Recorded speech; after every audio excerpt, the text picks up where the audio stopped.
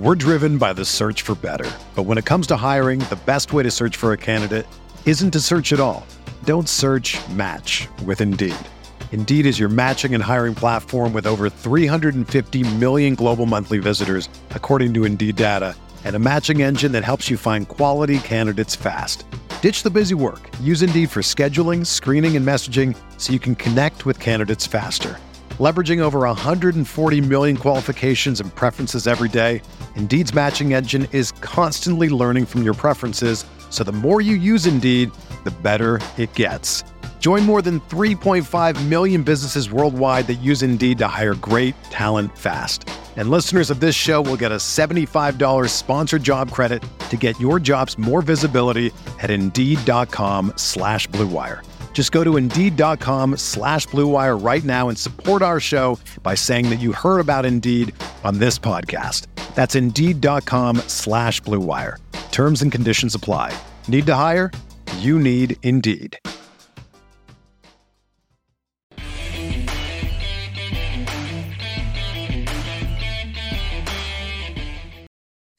Hello, everyone, and welcome back to another episode of Chargers Analytics with Arjun.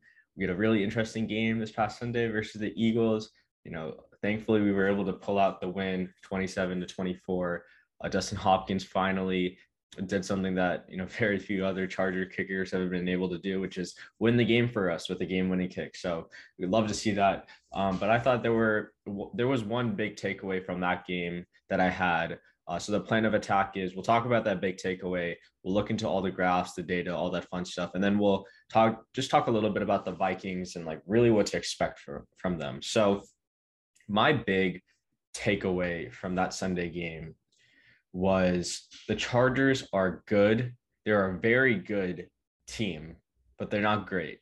And they're not elite, unfortunately. And that's not the worst thing in the world. The Chargers have holes that, are tough to fix, especially, when we're already midway through the season.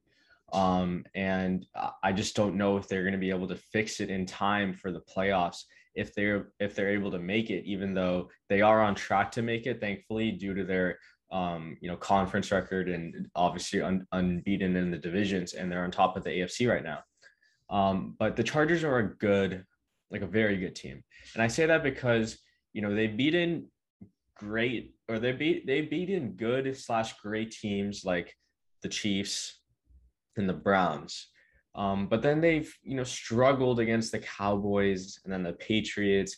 The Ravens game was, we can throw that out. That was just, I don't know what that was. That was a fluke game, but they've struggled against some decent teams.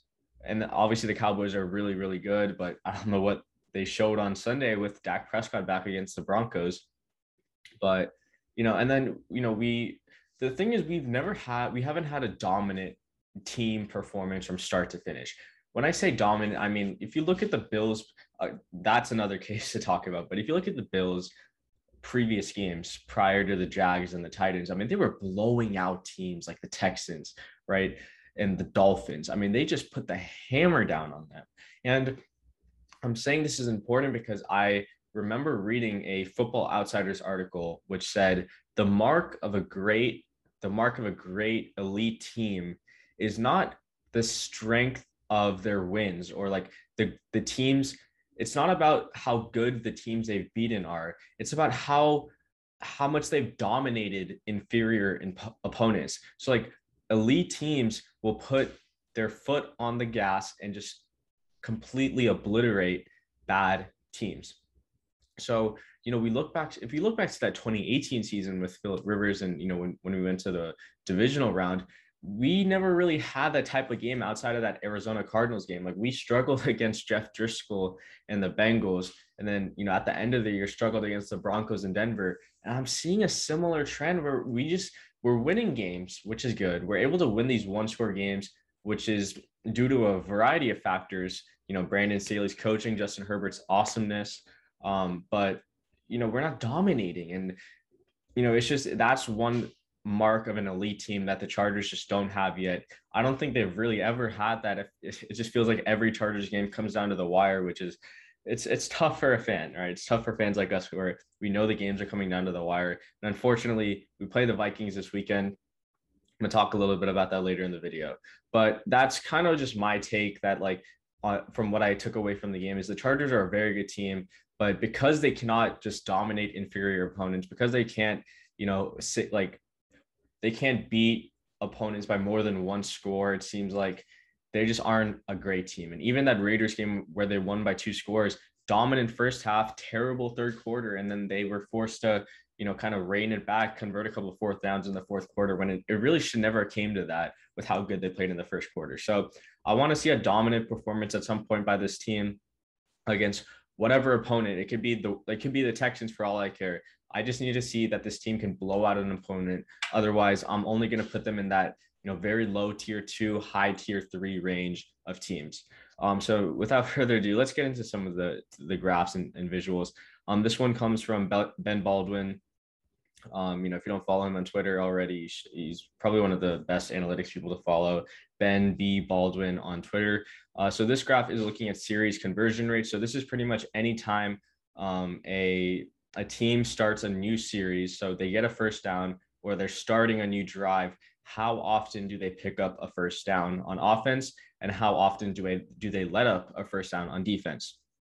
So as you can see, the Chargers actually convert first downs at about like a top 3 rate on offense, which is amazing. Like the Chargers always find a way to pick up first downs when they start a new series about 77, 78% of the time, which is amazing. Like that's where you want to be. The problem is they're also allowing first downs to be converted on defense at a really, really high rate. And it's below average. Like they're in the bottom 10 for sure.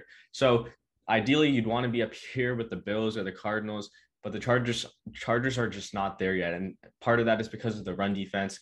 I've kind of been downplaying the notion that, the Chargers run defense it's bad. It's really bad, but it's not as important as we might think.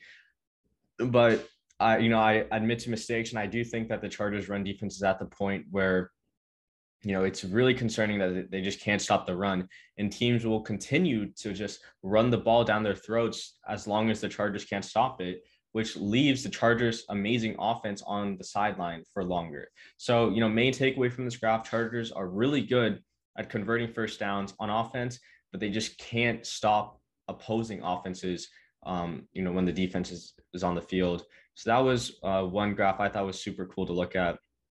Another graph we can look at, just looking at like how each quarterback has performed. EPA is a great measurement and efficiency tool for this because it takes into account, yards to go, win probability, and all that great stuff. And so that's a good measurement for efficiency. I like to think that PFF grade is also a really good measurement in terms of decision making. So, PFF, whether it's me or whatever, you can give me credit or what, I don't really care. But PFF was really like Justin Herbert this year. And I do think Justin Herbert's decision-making has improved, outside of the Patriots and Ravens game. He has made a lot of great decisions, hasn't taken too many sacks, hasn't put himself under pressure very often, which is things you love to see from a quarterback who's only in his second year playing in a completely new offensive scheme. So as you can see, obviously the cluster that Herbert's in with Matt Ryan, Kirk Cousins, and Tannehill isn't the best, but PFF hasn't actually graded some of the best quarterbacks in the league that highly, like Josh Allen, Mahomes, Stafford, Rodgers, Bridgewater. Like their efficiency has been better than what it's looked like, and I would say most of that is a product of the play calling or the weapons that all of those quarterbacks have. I will say I do think Joe Lombardi called a pretty solid game this past Sunday. I was texting with Tyler and Steven about it. I wasn't a fan of the outside toss plays that were running, especially the one to Josh Kelly. That one was so weird, right? You guys can agree with me on that. But I do like the process of why they were running those toss plays. And especially in analytics, you always want process over results, right? That's how I viewed it. Even if you fail, the process means more to me than what the results show for it.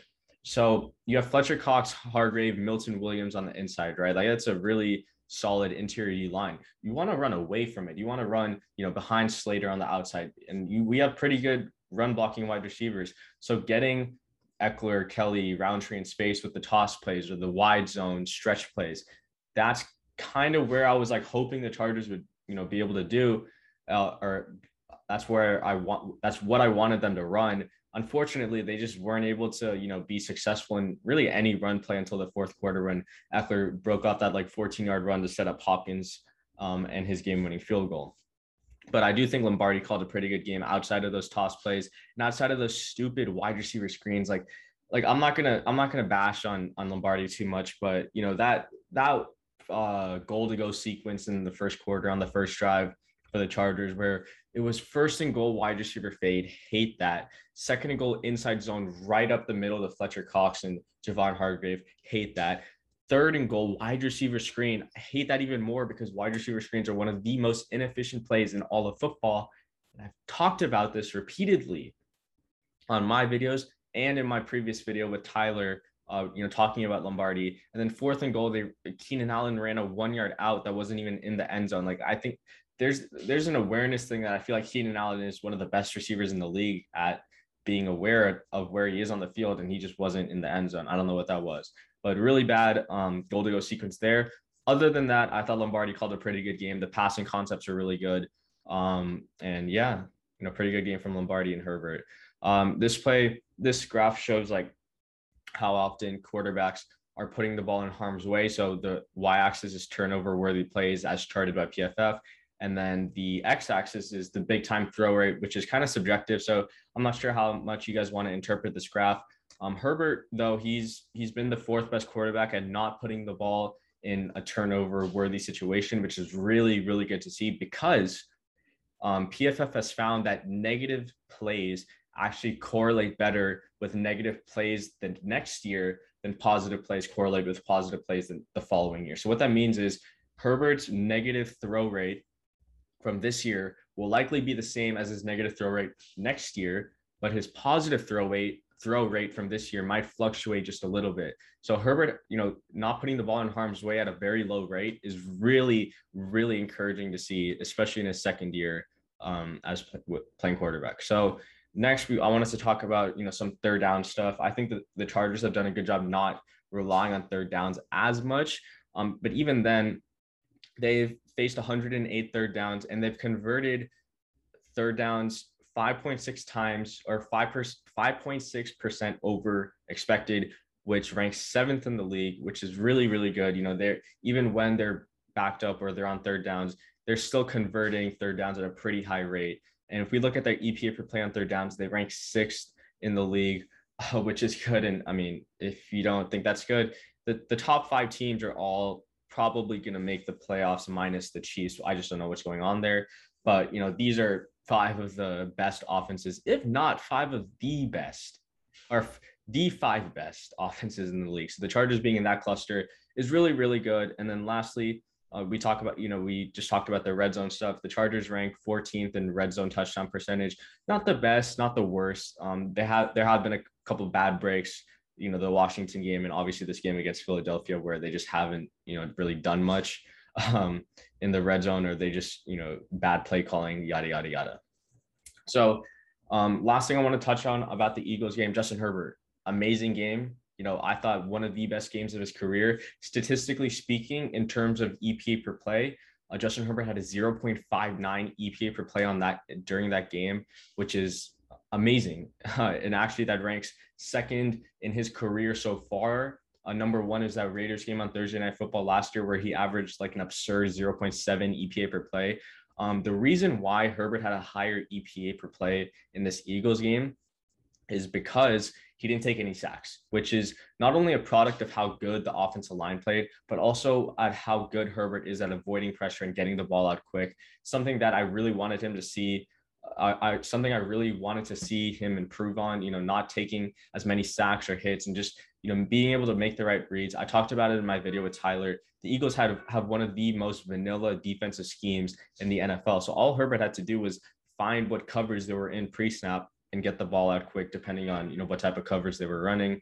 And he did that very well just because the Eagles don't disguise their fronts at all. So I have 2 more graphs I wanted to show, then we'll wrap it up, talking a little bit about the Vikings. So this graph is looking at the average third down distance on defense and pressure rate. So, one of the things that I think a lot of Chargers fans have been concerned about is the Chargers, because they can't stop the run, they're always in these third and short situations, which is kind of true. Like in terms of every single team in the NFL, the Chargers defense has faced the fourth shortest yards to go on third downs in the entire season, which is kind of concerning, given that the Giants, the Chiefs, and the Packers are 3-2-1 respectively. So seeing if the Chargers can improve on early down defense is going to be vital, just because they need to give Joey Bosa and Uchenna Nwosu and all these pass rushers a chance to have these true pass rush sets, instead of having to not only worry about the run, QB draw, or read options, or play actions. They just want to be able to rush straight ahead, because we know what type of pass rushers we have when it's just a straight rush and they don't have to worry about all these external factors. Another side thing to that is the Chargers are above average in pressure rate this year. Not the best, but not the worst, and I found that there's really no correlation between third down distance and pressure rate on every single down. So, it's just, those two variables are pretty much independent.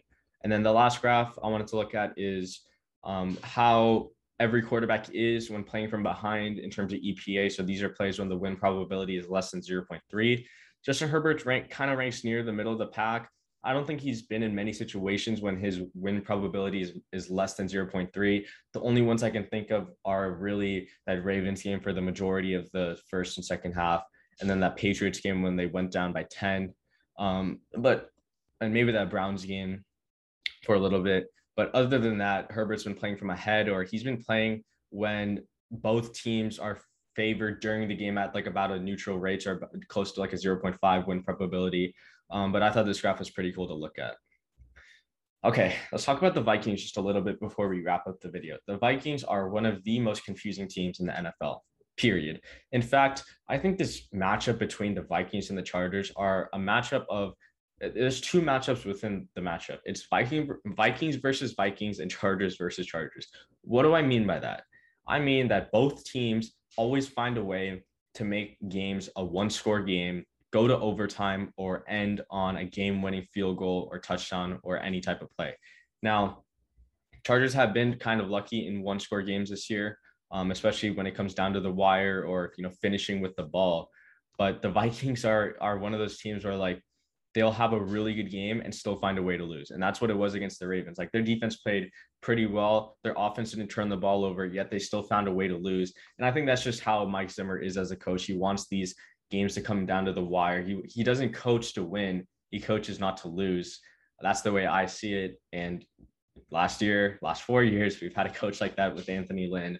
So I thought that was this was a really interesting matchup, just because it's two coaches whose philosophies are almost completely different in the way they coach. One is super aggressive, one is super conservative. Now, Dalvin Cook is one of the best running backs in the league. The Vikings offensive line, kind of middle of the pack, nothing really too spectacular. Darisaw and Brian O'Neill are one of the better young tandems, I would say.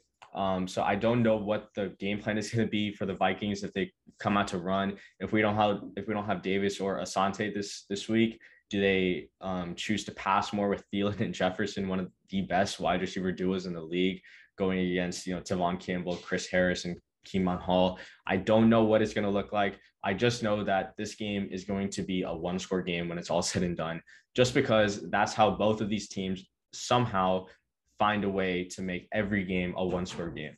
And I don't know if it changes.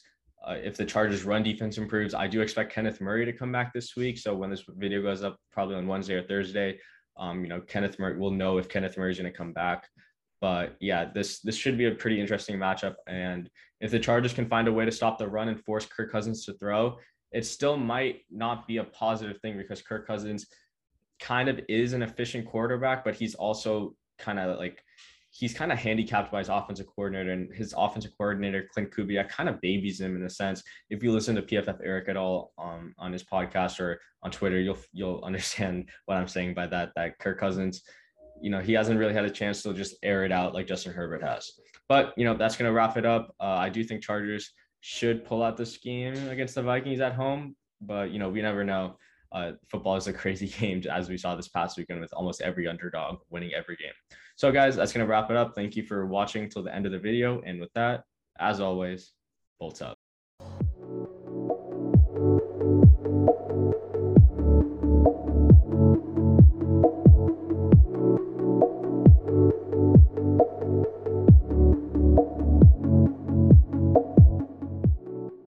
It's happening daily. We're being conned by the institutions we used to trust. The mainstream media is distracting us with meaningless headlines instead of focusing on the harsh realities facing American families. Time is short before something big happens, and that's why so many folks are preparing. They're becoming self-reliant by investing in emergency food storage from My Patriot Supply. Go to MyPatriotSupply.com and secure 4-week emergency food kits for each member of your family. Each kit contains tasty breakfasts, lunches, and dinners, averaging over 2,000 calories per day. Save $50 on each 4-week food kit you purchase, plus get free shipping on Ready Hour 4-week emergency food kits. You're not ready if it's not Ready Hour foods. At My Patriot Supply, you can also get solar power generators, water filtration units, heirloom seeds, and survival gear. Order by 3 p.m. and your unmarked boxes ship the same day. Shop MyPatriotSupply.com today. MyPatriotSupply.com.